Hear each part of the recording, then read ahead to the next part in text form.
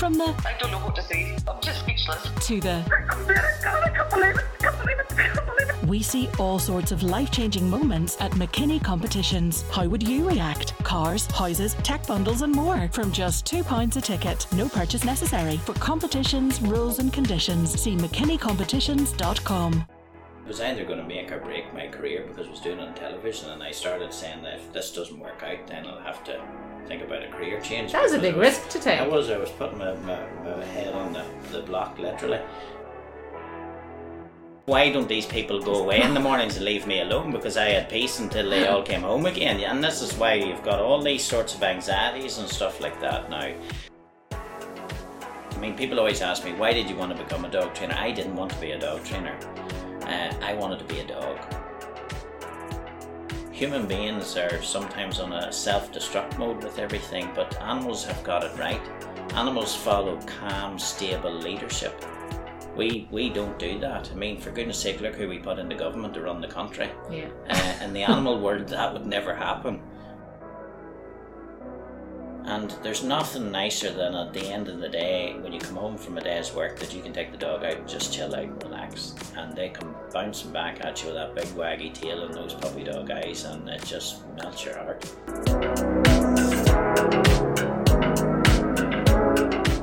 That was the voice of Keith Matthews, but you probably know him as the Dog Guru from his TV show Good Dog Bad Dog, or as a guest on The One Show. Keith is one of the top dog trainers and breeders in the country. If there's anything you want to know about dogs, then Keith is your man. He has an innate understanding of dogs since his gift was discovered as a child, and now he travels the world, imparting his knowledge and finding the right owner for the right puppy. This is your host Elaine Ingram, and here's Keith now. Hello Keith. Hello.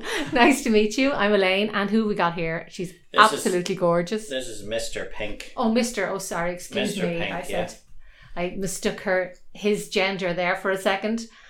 Mr. Pink, explain. We've a litter of puppies, so all the puppies are coloured. So we just call them Mr. Pink, Mr. Blue. So we have them all coloured so we can identify them. And can you identify them at that age? Yeah. Is it easy? With nail polish on the back of his head. So he's Mr. Pink, as you can see, yeah. How many dogs have you got, Keith? At the moment I have 6. We have a little Yorkshire Terrier and we've got 5 Labradors. Right. And they're all are they breeding or are they yours? No, they're all my dogs, yeah. I work them and compete with them, and our puppies have found homes all over the world. Yeah, I know, because you breed Labradors, yeah. But let's go back to the start. So you're over 25 years in the business of dog training. Keith the Dog Guru is your official title. And where did it all started when you were a child? Yeah, well, I first started training dogs when I was very, very young. We always grew up with dogs, and there was never a time in our home that we didn't have at least 2 or 3 dogs. And did you grow up in the countryside? We grew up in the countryside, and both my parents are mad about animals, so obviously we were going to be brought up the same way. And and I got my first Labrador when I was 11, which was my own dog. It was a birthday present, and that's when the whole love affair. And what did you call it? He was called Bruno. Bruno. And that's when the whole love affair began. And then I started teaching other people. When you realised you had some sort of a gift, did you? I mean, you had a knack, or what would you call it? Well, probably a lot of people would have said it was a gift. I don't see it as that, but yeah, I had a just real understanding of how they think, and it's a real passion for me, and then when I was 14, I started teaching other people how to train dogs, and then the rest is history. Yeah, so I mean, you started off in your own backyard. Basically, people started coming to you then to. Yeah, and it was like a word of mouth thing, really. It was, and I used to teach dog classes every Saturday in the field in front of my parents' home, and I was only 14 when I was doing it. And would that be training people how to discipline their dogs mostly, and toilet training and that kind of thing? All obedience and all that kind of stuff, yeah, working with their dogs. And then I used to do classes for the local vet. And then after I completed my A-levels, I decided this was what I wanted to do as a career. And then when I was 18, I turned professional, and I haven't looked back since. So Yeah. I've had a very, very lucky life with my career. Obviously, I've worked hard, but I've been all over the world. Yeah, I know you have. And I've had my own television show, and I've appeared on the One Show, and It was the BBC that approached you for Good Dog, Bad Dog, was it? it was, yeah. They had an idea of a TV show, and I felt that the idea could be improved. So I offered a few suggestions, and then they came back and they said that they liked my idea, but not necessarily that I would get to do the TV show. They wanted to see how I was on camera, first of all. Right. So we did a little camera test, and obviously I passed that, and then they assessed me how I worked with the people and their dogs, and then so then we had our own TV series, and we had probably the worst dogs in Ireland that they gathered at the time. So How difficult is that? yeah, I mean, is that just a challenge? Would you consider that now? This is be a good challenge for me. You know, if you have like the worst dogs.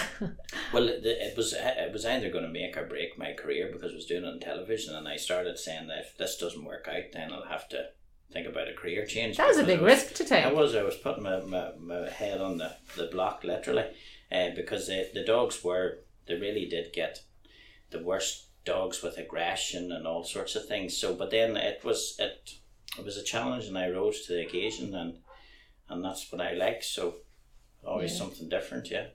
And is that where you came up with you definitely have your certain look, your shall we Crocodile Dundee type look, maybe? I don't know. With the hat and everything. Is that all part of, the image that did you build that? Did that come from the TV show, or was that a separate thing altogether? Yeah, well, no, it was actually because I wanted something that people would remember you by on the television, and at that time I started to lose my hair, so I was quite I was quite conscious of I wanted to cover up when the cameras was going around, and and my father and mother were on holiday in Canada, and they went into a tilly shop. So the first hat I had was a tilly hat, and that's how the whole thing started then. And that sort of became the look of the Dog Guru. And then the name The Guru was given to me by the One Show. Yeah. And then that's just sort of stuck with it. So they came up with the name The Guru. Well, a combination of that, because at the time you had the Dog Whisperer, so we had to think of something different. Yeah. So that's where it came from, yeah. And you were saying there that you were tested on camera to see how you got on with people and that. Do you find it harder to deal with people or dogs? Which do you think are? Most definitely the biggest problem. I mean, if I just had dogs, that would be no problem. The biggest problem is always the owners.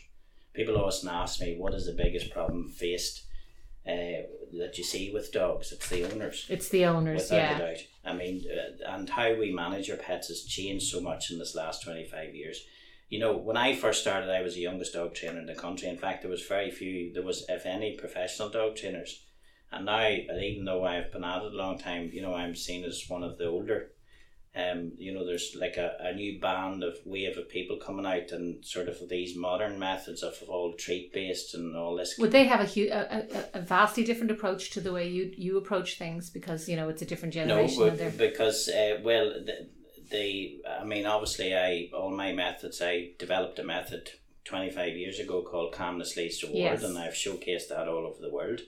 And explain a little bit about that, if you don't mind. Well, it's based on basically that, when you want to get the very best from your pet, you build a relationship, and that relationship's based on love and, and affection and respect. And you don't need to bribe the dog, which a lot of these modern day trainers try to do with. See, I would have always thought that would have been the way to do it. No, exactly. I mean, if you look at humans, how do we show a love? How do we show affection to each other? We do it with our touch in a positive way, and we do it with our words.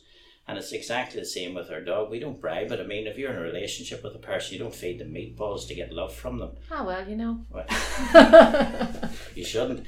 But, and it's all based on touch and calmness. That your energy, that you're only rewarding calm energy, because that's something that the puppy learns. I mean, this is a little puppy. He's just away from his mother now, and they'll soon be ready for their new homes. And she teaches them all about calmness. It's a very natural thing. The calmness leads to reward. It's all about energy. Yeah. And unfortunately, when dogs and puppies go to our new homes, we teach them the total opposite. We teach them that if you're excitable, you'll get our attention. And it's all about this calmness, all about this energy. And, the dog's behaviour comes from you. It's a reflection of your energy, your household energy, and the environment that it's brought up in. So human beings are totally responsible for that environment. So it's all down to the humans. That's why there's so many badly behaved dogs, because people don't have the knowledge, unfortunately. Yeah. And is there what about different breeds of dogs? So there must be some dogs that are more, Labradors and things like that are more naturally calm. Or, not really. Or the way you see different dogs that are like, I know somebody who's got a red setter and they're a bit mad, but is it just because they're... Well, one of the biggest problems too is, unfortunately, there's a lot of people out there breeding dogs, but they're not proper breeders, and they don't understand animal psychology. And the first centre of influence that a new puppy buyer has is the breeder, and sometimes the breeder doesn't have a lot of knowledge. They maybe do everything right, from a health point of view, but they don't understand animal behaviour. And when you go to choose the puppy, it's very important that you choose the right energy of puppy to suit you and to suit your home environment, because the chemistry has to be right. It's like a relationship, it's like a marriage. Yeah. And a lot of people, unfortunately, the breeder doesn't know because they don't understand animal psychology. And a lot of people, unfortunately, choose the wrong energy of puppy to suit their household. So it's not always about the breed, it's about the energy of the pup. Yeah. I mean, because... if you have children, you want a more energetic dog. If you're an older person... Actually. Oh, you don't? Sorry. You wanted the total opposite to the energy of the household. So if you have a household with very young kids, you want a very calm puppy to begin with, because the puppy's energy will rise with the household. So if you start off with a very high energy, and if people go on to Google about choosing a puppy, they'll always say, choose the one that runs to you first, or all this kind of thing, or the one that's the most boisterous or the most playful. And the problem with that is then that puppy's energy rises with the household, and then it's usually when it gets to adolescent stage, it's at a stage where the owners can't control it, and sadly that's why a lot of them end up in rescue centres. Yeah. So you would suggest, to say if there was somebody like an elderly person and they were living by themselves and they wanted a dog for company, you'd suggest getting a higher level of energetic dog. Well, maybe? if you were to take a litter of puppies, that energy, the higher energy pup will calm down with the household. So if there's less going on, if there's less people in the household, it's a much calmer environment, and that actually has a positive effect on the outcome of that dog's future behaviour. The dog's whole behaviour is shaped between the age of 8 weeks and 8 months. And sad reality about my job, and I've, as I say, been doing this for a very long time, is that most people don't come and seek professional help until it's almost too late.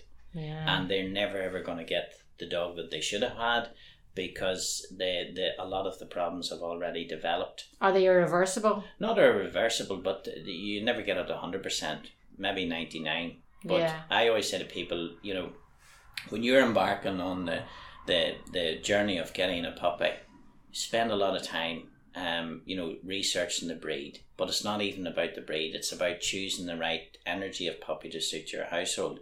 And if the breeder isn't experienced in helping you with that, then they're the wrong breeder. And I mean, the thing is, I always say to people, when I have puppies, they'll never ever be allowed to choose a pup, because they haven't got the expertise that I have. They haven't spent 8 weeks on a daily basis with the puppy, getting to know their personality. So I always say to people, I'll choose the pup, and I'll choose the best pup in the litter to suit your home environment, to suit your lifestyle, to suit the future. Yeah. And, and some people maybe don't like that idea. They think they want to do it. And I always say, well, then I'm not the right breeder for you, because it's not only with me, you're getting the breeding background, but you're also getting the behaviours as well, choosing the pup for you. And that's so important, because I see people, especially lockdown, we've had so many puppies. Well, I was going to ask you about lockdown. Yeah. I mean, we've had so many puppies that people have got through lockdown. People are coming to me, they've 2 puppies from the one litter. That's a total no-no. Really? Yeah, absolutely. So is it not like keeping brothers and sisters together? No, and the reason for that is because the dogs have never been apart. The dog is a pack animal. and they will always be more important. The two dogs will always be more important to each other than human beings will ever be to them. And that's a bad dynamic for trying to train those puppies in the future. It's people have the idea, oh, it's good company. And of course, dogs love the company of another dog, but it's a bit like having twins. If you spoke to a parent with twins and you spoke to people that have got two kids, maybe a couple of years apart, it's much easier to manage the dynamics of the household. It's like having double work at the one time. I hope nobody with twins is offended by that. No, I don't mean to offend anybody, but the reality of it is it's double work, and it's the same with dogs. So it is. So it's very, very important that, you know, I would never ever allow anybody to get two puppies at the one time, and I'm asked all the time, but I would never. And I would have thought, yeah. You know, and I see people coming to me all the time with breeds, and they say, "Oh, we just decided to get two because we thought it would be much better. They'd be great company." That's a total. But is it recipe what for about disaster in the future? But getting dogs that aren't related. You know, if you're going out to work every day, and is that a good idea to get another dog for company? No, not until you've one dog fully trained. Okay. And then look at it. Maybe I always say, if you get a puppy, wait 18 months to 2 years before you consider bringing another dog into the pack. And what about leaving dogs on their own? You know, people going off to work. And my daughter has me tortured to get a dog, as she has for years. And every time we see a dog, she says, "Mum, can we get a dog?" But I always feel, because I've seen this in households where a dog is left all day, and you know, people aren't there, and the dog's just barking all day long. Now, that dog must be distressed. No, the reason the dogs bark, well, first of all, I mean, when I first started training dogs, I mean, people always ask me, why did you want to become a dog trainer? I didn't want to be a dog trainer. I wanted to be a dog. Because when I was a child at school doing my schoolwork, I used to look at our dogs, and they used to have such a calm, chilled out life. They had no pressure, they had no stress. They just lay there and slept. Someone took them out and played with the ball. Someone took them out for a walk. Someone fed them. And they just had the most chilled out lifestyle. And I used to say, that is the perfect life to be a dog. Now, obviously, I couldn't be a dog. Life, literally, yeah. Exactly. But the problem is that dog's life doesn't exist anymore. And the dogs take on the stress, and they take on the emotions and the energy of the household. And, you know, it's because people haven't spent the time properly training the dog. It's fine for the dog to be left on its own. I mean, you know, as human beings, we need our own space. A lot of dogs love the sanctuary of their own space during the day, and then the family comes back at night. But lots of dogs now take on anxious behaviour, and they take on the anxieties of the household, and that leads to stress. And this is why you're getting the dogs barking a lot during the day and what have you. But there's no reason why a dog, if it's well trained, and it can be left on its own during the day. But it definitely needs to be taken. That's how it used to happen. And sometimes the old ways are still the best way. Well, I mean, I suppose that's all well and good if you have a garden, or if you're in the countryside and the dog can be let out to kind of roam and do its own thing. The dog's quite happy to stay in the house. Are they happy enough to stay in the house? Yeah. But they do need to be taken for walks. Of course, and they need to be done. But they're creatures of habit, and they love structure, and they love routine. And if your routine dictates that you take them out in the morning before you go to work, and then the dog is on its own during the day, they'll be quite happy if they get into that routine and structure. And then when you come home from work in the evening, you take them out again, and then they're part of the family and in the household. And, you know, a dog, to be balanced, it needs to sleep about 18 hours a day. And most dogs don't get that opportunity. Really? 18 hours? That's a long time. Exactly. But they don't sleep at night. Of course they do. I mean, they do sleep at night, but would they have human habits, as in they sleep all night and then be up all day? Yeah, but they should sleep during the day as well. If you left a dog to its own devices, it would have 18 hours sleep throughout the day. Wow. So it would. And have you found now, you mentioned lockdown there, and people getting dogs in lockdown. But apart from that, the routine, you were talking about routine. So people's routines were completely changed a lot of the time. People were working from home, so they were there with their dog. So the routine was changed. Did you find a lot of people coming to you that the dog was out of sorts or out of kilter because of that? It was, and the dog was totally stressed out because it had a house full of people. That's really funny. I just imagine it's like, oh my God, exactly. I wish these annoying owners itself, why don't these people go away in the mornings and leave me alone, because I had peace until they all came home again. And this is why you've got all these sorts of anxieties and stuff like that now. And, you know, and people talk about separation anxiety and stuff like that. That is a human emotion that we've passed on to the dog.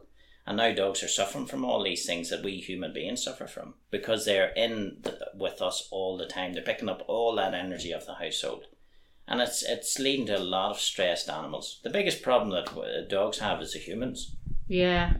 And then everybody went off back to work again, so now the dog's even more confused. Totally. And a lot of puppies, unfortunately, got through the lockdown. So one of the big problems that I see now is they're not properly socialised. They don't know how to react to people. They don't know how to react to other dogs, because obviously in that initial stage when they needed to be out into the world and seeing everything that goes on in normality, it didn't exist for us. We weren't allowed out. We weren't allowed into the supermarkets. So we weren't allowed, to go to the parks. Even the local park here was closed down, so you couldn't even take your dog into the park where we would normally see people. You couldn't walk your dog around the main street because there was no one in the main street. All the shops were closed. So the dogs have lost out on a lot of that socialisation, and you can see that there's a generation of puppies coming through now that are very, very antisocial. Yeah, in fact, I know so. In fact, my sister has a dog, and they actually got a rescue dog, and they have had awful trouble. It's really timid, and they have to drag it for a walk. It won't go for a walk, and they don't know whether they should be dragging it for a walk or just be letting it not. But it's just one of those things, is it? It is, but it's never too late to start socialising a dog. Yeah, so, you just do it in baby steps. You do, and you take you have a little program. You take it a little stage at a time. If you find that your dog's reactive to certain situations, then you keep revisiting those until you get a positive response. Yeah, and the way they say dogs look like their owners, or owners look like their dogs. Is that? I would need a Mexican hairless dog. But you do notice that you'll see people walking along with that look like their dogs or have similarity. Is that a conscious decision, or does that just happen over time? Or no, well, I wouldn't say that, but no, I would say the dog takes on the personality of the household, of the and the energy of the household. You tend to find that people who are naturally anxious, the dog's exactly the same. So the dog takes on the energy of the household. If it's a high energy household, you'll find the dog's very high energy. If it's a very calm, sedate household, you'll find the dog's the same. But I wouldn't necessarily think that they look like their owners. That's but I think that's just where that's anecdotal observation. It is. That's all. But I think where that's got mixed up is they do take on the energy of the household. So you can tell a lot I can tell a lot when people come to classes with us, or they come for consultations. I can tell a lot just by that initial first impression of the dog. You can almost sum up what type of household it is just by looking at the dog. And can you, and you say that people come to you often, it's too late. They need to come to you when they're puppies, if there is any issue. You should, the moment you get a puppy home, you become a dog trainer. Yeah. And the whole environment that you bring that puppy up in will have either a positive or negative outcome on its future personality. So, even if this is your first dog or your second dog or whatever, you become a dog trainer. Yeah. So if you haven't the knowledge, then seek professional help to get the knowledge at the start, to get the guidelines, that you really get all the structures in place to get the very best relationship for you and your dog. Yeah. And that's the most important thing. I mean, a dog didn't ask to come to your household. You chose it. And I often say to people jokingly, if the dog had a choice, he probably wouldn't have chose those family members.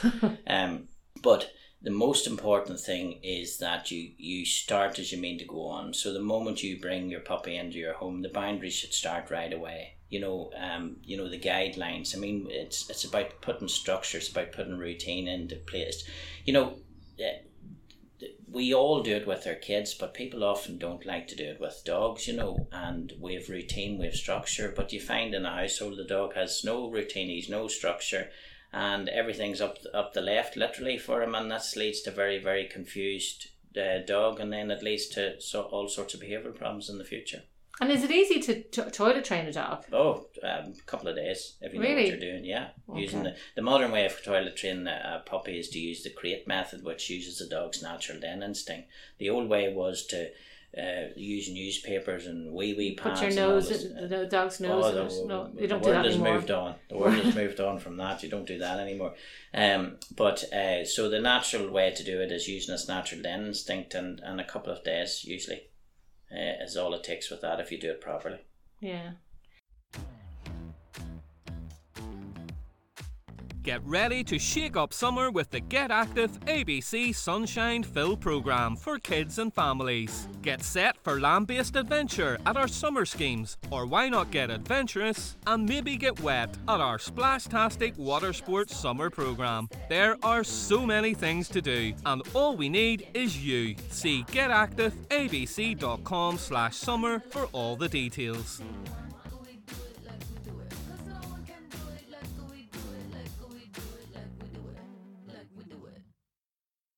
And you've gone all around the world. Obviously, your job has taken you everywhere.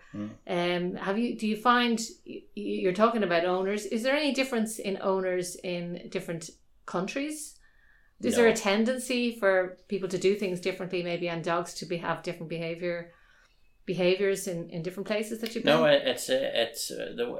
No, the world's very small now. Yeah. Obviously, there's no real difference. You see the same problems, just different people, different cultures. A lot of the times when I'm traveling, I'm actually teaching other trainers as well. Yeah. So I'm teaching them, passing on my methods to them so they can implement those methods in when they're doing their own classes and what have you. But the dogs are the same. Doesn't matter. I've taught from South Africa to Scandinavia, all around the world, and it's all the same type of problems, same type of owners. Just sometimes the people are different to teach. They've different humours and different. There's a little bit of language barriers and stuff like that sometimes, but it's always the same problems. Have you ever considered going into like human psychology or working in that line of work? But the more I say, the more I realise that's what it's the owners that need the therapy sometimes, not the dog. The dog's behaviour is just the symptoms of the household. Yeah, well, I suppose that's very true. And what about rescue dogs now? Say you're talking about different dog breeds and everything like that, but a lot of dogs are not thoroughbred dogs. They're mixtures of different dogs. Are there different issues with dogs like that? No, I mean, obviously the sad reality is sometimes when you get a dog from a rescue centre, you can be inheriting someone else's problem. But you're also in a very good position to rehabilitate and fix that problem if you get the proper guidance. So if you're thinking of going down the road of getting a rescue dog, and it's wonderful to give a rescue dog a home, but you have to be prepared for, you don't always know the full history of the dog, and sometimes the full extent of the dog's behaviour doesn't become apparent, and for maybe a couple of months of the dog settling in, maybe the dog's reactive to other dogs, maybe, it's phobias about certain things. But, the bottom line is every single dog needs to be trained, every single dog, so it doesn't matter where it's a puppy or it doesn't matter where it's a rescue dog, but you have to be prepared to put the work in with a rescue dog because sometimes you are inheriting someone else's problem. Yeah, and what about aggression now? If there's a dog that has aggressive tendencies and if there's young children in the house, are there any breeds of dogs that you wouldn't recommend for? No, it's not. People sometimes get this. Did you know the way you hear about Rottweilers? People get a fixation on breed. It's not about the breed. It's about the energy of the dog. It's about how the dog has been brought up. So I mean, a Yorkshire Terrier could be every bit as aggressive as a German Shepherd. The only difference is obviously the size. The bigger the dog, the more physical damage it can impose if it is aggressive. It's all about the energy, but unfortunately there's reasons why the dog usually becomes reactive. It's usually a lot of the reasons is protecting the owner, and the reason it's protecting the owner is because the owner hasn't set boundaries from the beginning, so the dog feels it has to take on the leadership role to protect the pack. And so it's, obviously there's certain dogs react in different ways. Genetics does play a part, but it's not the major part. Right. It's all about how you bring the dog up. And what about now? I know there was a trend, and there probably still is, of dogs, people breeding these dogs, pugs, and dogs to put in carrying handbags. And do you think that? I mean, that to me is a very cruel.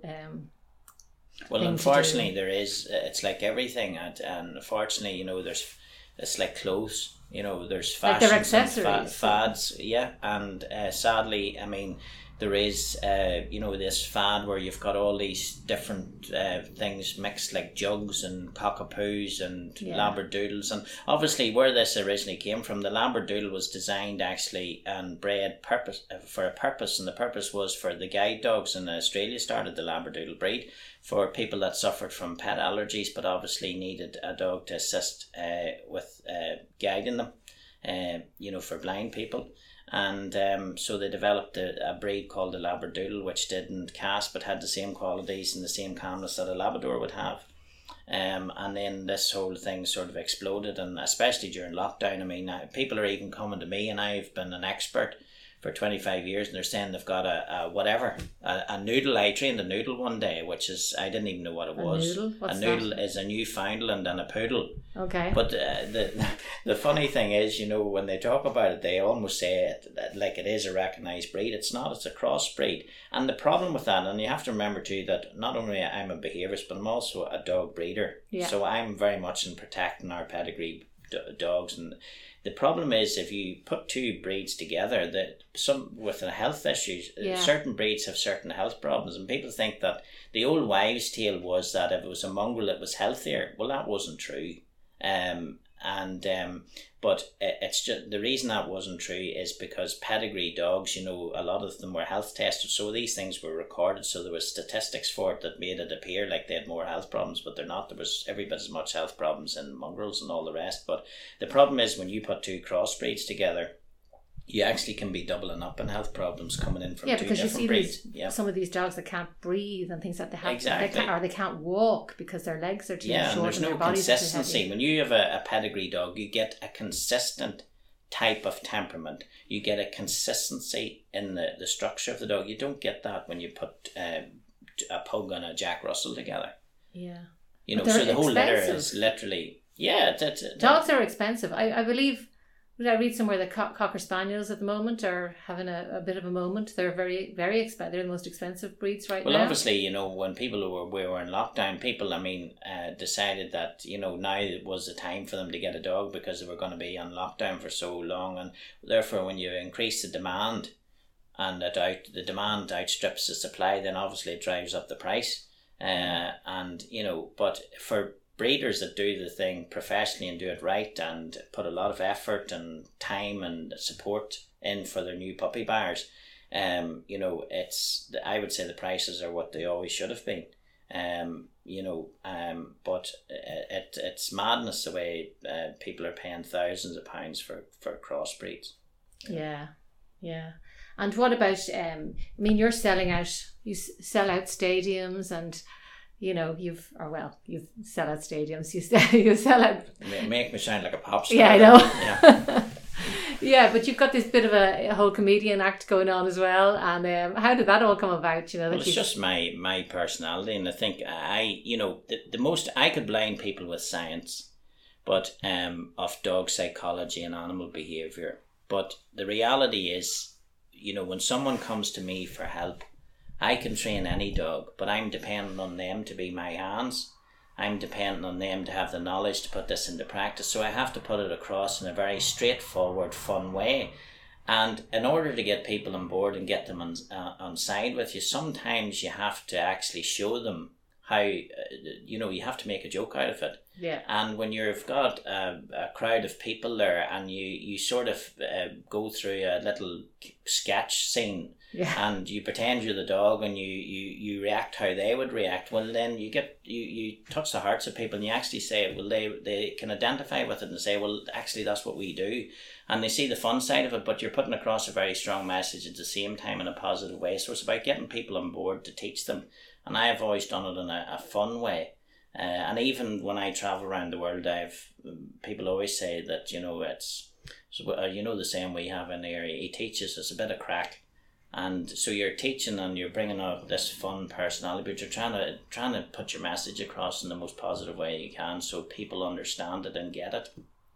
And you're putting it very much forward in a very simplistic way, because if you get the people on board and they put the stuff into practice, then you're benefiting the dog at the end of the day. And for me, that's the most important thing, is that the perfect world for me would be that there would be no dogs with behavioural problems. There would be no dog with stress, because the one thing that a dog will give you totally and absolutely unconditionally is that love and affection. And you will never get that from a human being. Yeah, it's unconditional love. Total it really and is. absolute. And we've got so much we can learn from animals.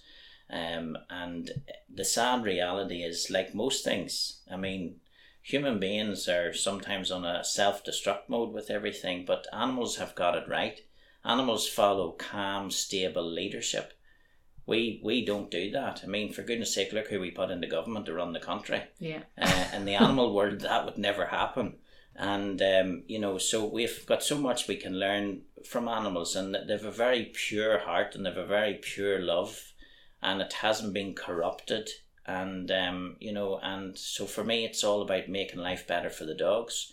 And, and if you can do that, and it makes it easier that the dog has a better life because its behaviour is better, so the household has more fun with their dog. Because when I first started, they used to say that owning a dog used to give people an extra 10 years on their life because of all the benefits that it brought. Now it gives them 10 years less because people are stressed out in their own lives. And then that stress passes on to the animal and the dog in their household. The dog doesn't understand it. So then it creates all these behavioural problems that causes more stress in the house. Yeah. And there's nothing nicer than at the end of the day, when you come home from a day's work, that you can take the dog out and just chill out and relax. And they come bouncing back at you with that big waggy tail and those puppy dog eyes, and it just melts your heart. Yeah, people love their dogs. They really do. Totally. And they should. Yeah. How do you feel about cats? That's a totally different ball game, A cat's slightly different. A dog will give you love all the time. A cat will give you affection love when the cat wants it. Okay, right. Yeah. Like some humans. Yeah. So, but what about like training things like guide dogs and stuff like that? Is that a very different? I mean, obviously that has to be, much more rigid training. They have to be. Is that a lot different? Not really. The basic principles are the same, but in order to get the very best from the dog, because you have to remember that the dog is responsible, especially in the case of a guide dog, for protecting someone's life. I mean, when the guide dog and its a blind owner go out for a walk, the dog is totally responsible for guiding that person safely around wherever they're going for a walk. And so obviously there's a more in-depth training that has to be done with that. And in order to do that, the dog has to be more institutionalized at the start of its career, so it gets the very best. So it's not open to all the normal everyday distractions that normal pet dogs are open to. So the dog, in that learning curve, is so important between, as I said to you earlier, between 8 weeks and 8 months. Yeah. So for that period, then everything is managed in a way to get the very best from the dog for the future, because it costs so much money to train, and not every dog makes a grade when it comes to guide dogs or any of these therapy dogs. So there's so much time and effort, and there's so many different stages of assessment to get the most balanced dog for the job at the end. So so it has to be a more intense training. And is it a specific dog you would use for therapy dogs or guide dogs or anything like that? Well, obviously, breed. It's nothing. It's to do with the energy of the dog. Yeah. But you can I could choose in a litter of puppies the best dogs for the best work, because you can see their energy at the start. But then a lot of it, as well as that's only the first part of the equation. It's about how that dog is managed then for that next few months of training to get the end result that you need. So even though you can see the personality of the dog. Is this unique to you? You obviously have this gift, or that you can actually see the personality of a dog from when they're that small, and you really see that they have completely different personalities. Yeah, you can see it in a litter of pups. But you see, a lot of the thing is too, I mean, over the years, not only have I worked with a lot of people and a lot of dogs, but I also have bred. So I watch the puppies from the moment they're born. I watch how the mother manages them. So you can see their individual personalities coming through. I mean, I've got two sons. One's 20, one's 14. Yeah, I was going to ask you about your sons. And they're like chalk and cheese.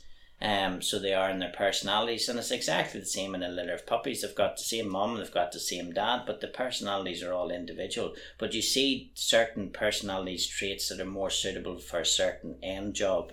And I mean, I've been very fortunate in the dogs that I have bred. I mean, have went all over the world. They've went for family pets, they've went for working gun dogs, they've went for search and rescue dogs, narcotic dogs, guide dogs, support dogs, every single thing. I mean, even some of my dogs are now that I have bred have been trained for COVID alert dogs and stuff, so they can. How does that work? Well, they detect if a person has COVID. Really? Yeah, and it's just with sense of smell. It's the same. They've been used. I didn't know that was a thing at all. Yeah, it is. Yeah, and for cancer, they can detect cancer, and some of my dogs have been trained to detect cancer cells in people. Incredible. It is. It's amazing, and that's the thing where, dogs with their senses are far more developed than we are. They've better hearing, they've a better sense of smell, they've better eyesight.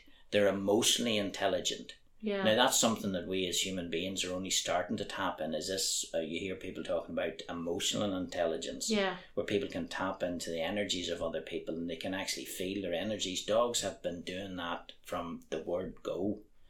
So they're way ahead of us on that, and that's how this is why this leads to certain behaviours, because they take on the energy of the household. And so they're very, very intelligent in lots of ways and superior to us with their senses, and we'll never be on the same par as them. But because we've been able to develop that and use it in the correct way, they can do some wonderful jobs, which is fantastic to see. Yeah, and I mean, you hear about dogs that will pine, and if their owner dies or something, they grieve just like us. Yeah. And if another pet in the household passes away, they grieve for that pet as well, and that they go through. So they need that support when they go through that, and we grieve for the loss of our dog as well. Yeah, well, that's true too. Yeah, because they become a member of our family. Yeah, they really do become a member of people's families. Yeah. Would you ever, when you're breeding your dogs and all these little puppies and all, and you have to send them away, do you ever feel, do you feel a loss for the dogs that you're... Yeah, of course you do, and you get, especially now with the different legislation in different countries, so some of the puppies stay with us longer because they have to go through a program of vaccines before they're able to travel and stuff like that. But 99% of cases I get to see their future journey, because they're maybe going to people where I'm going to end up teaching them. Yeah. And I always, my dogs, my breeding line's called Copper Birch. And I always say when someone gets a puppy from us, they become part of the Copper Birch family. And I mean, I can remember families coming to me at the start, and with their little kids coming in and choosing picking the puppies with me. And now those kids have come back as adults themselves and their own families. It makes me feel old, but now getting there. It's like having all your children out around the world. So it's wonderful to see them become part of that journey, Yeah. And what about Brexit now? We're hearing a lot about issues with dogs being transported and things like that. Is that something that you're aware of? Yeah, well, obviously, because of the protocol and stuff like that, now, but it's now been sorted out, thank goodness. Oh, it has been sorted. Yeah, where they talked about before us here in the north of Ireland could go to England, we needed a pet passport, and we needed our dogs' rabies shots and all the rest of it, virtually like as if we were going to France or somewhere like that. But now that's all been put to one side, thank goodness that's been sorted. So it's not going to be an issue in the future. So you can take the dogs anywhere? Well, obviously you still need the documents, but it's much easier than the initial intention was, Yeah. So, and how many dogs did you say you have here now? 6. Yeah. 6. And your kids now, I was going to ask you about that, because you were around 12 when you you started your real interest in training. Do either of your boys show the same passion for... my youngest son, but he's at that age where he's undecided what he wants to do in the future. I think he says I'm plan B for him. Yeah. So that he's going to come and work with his dad. My oldest son, I was plan D. But obviously both my boys grew up with dogs, so it was very much part of their life, and they love dogs. But if I was to... my youngest son definitely has a little gift with them, and you can see how animals calm around him, and how because he just has that energy But, Yeah. you know, so who knows what the future might hold. But he's still young, and he's a young man. He's a teenage boy, and he wants to find his own way in the world. For me, it was I was a pioneer. But obviously, you know, the kids want to do that too. So we don't know what the future holds for them. So have you brought your the way you know, react with dogs and the way you train your dogs? Do you bring that through to in your family as well? Right? Like, sometimes. Are you like this calm force in your household when they can talk? I'm still human. I still am prone to mistakes and stuff like that. But and they can answer back. They can, but no, sometimes. But it's the same principle. Of managing. But I was just it was a quote I came across here when I was looking at this from The Horse Whisperer. Obviously, you know The Horse Whisperer, and I'm sure everybody listening will know the film. And Robert Redford's character said, "The truth is, I help horses with people problems." Exactly. So you feel the same way. It's totally, not you helping people with dog problems. It's you helping the dogs with the people problems. Totally. And my saying is that it's not what's on the lead is the problem. It's what's holding the lead has always been my problem. Yeah. I mean, I can take a dog and within 15 minutes I can have it walking on the leash, sitting, staying, doing whatever it has to do for the future. But it takes you weeks and weeks with the owner to teach them that. Yeah. So it is because it's the owner that needs the training, because the owner has caused a problem. Okay. Yeah. What's next for you now? Anything in the pipeline? Who knows? I know your website and everything is very, very, really comprehensive and really good, and you've got all these videos and you're doing all this stuff all over the world, training trainers and the gun dogs and everything. So you sound like you're really, really busy. COVID didn't affect you that much. Well, it did because it affected. I wasn't able to travel. Yeah. But now things is opening up, and obviously it's a wee bit more paperwork when you go to travel. Yeah. But I always say, why make the sky your limit when you can reach for the stars? So I'll keep reaching for the stars. My journey's not over. I know what I want to. Who was it? Maya Angelou once said, the American poet, that if you're gonna live a life where you leave your mark on the world that can never be erased. So that's my mantra. I want to leave a mark that I have helped people and helped their dogs and made dog ownership easier, made life easier for dogs. So that's my goal in life, that I'll have left my mark on the world. Yeah. Okay, well that's brilliant, and thanks very much for talking to me, Keith. And you're keeping the hat. I'm keeping the hat, yeah. Great. Thanks. Thank you. Thanks for listening. I hope you enjoyed that chat and got some good tips from Keith if you're thinking of getting a dog or even looking at your pet in a different light. Mom, can we get a dog? Oh God, here we go. Make sure you keep getting all of your news from Armagh Eye, and I hope you join us next time for our podcast.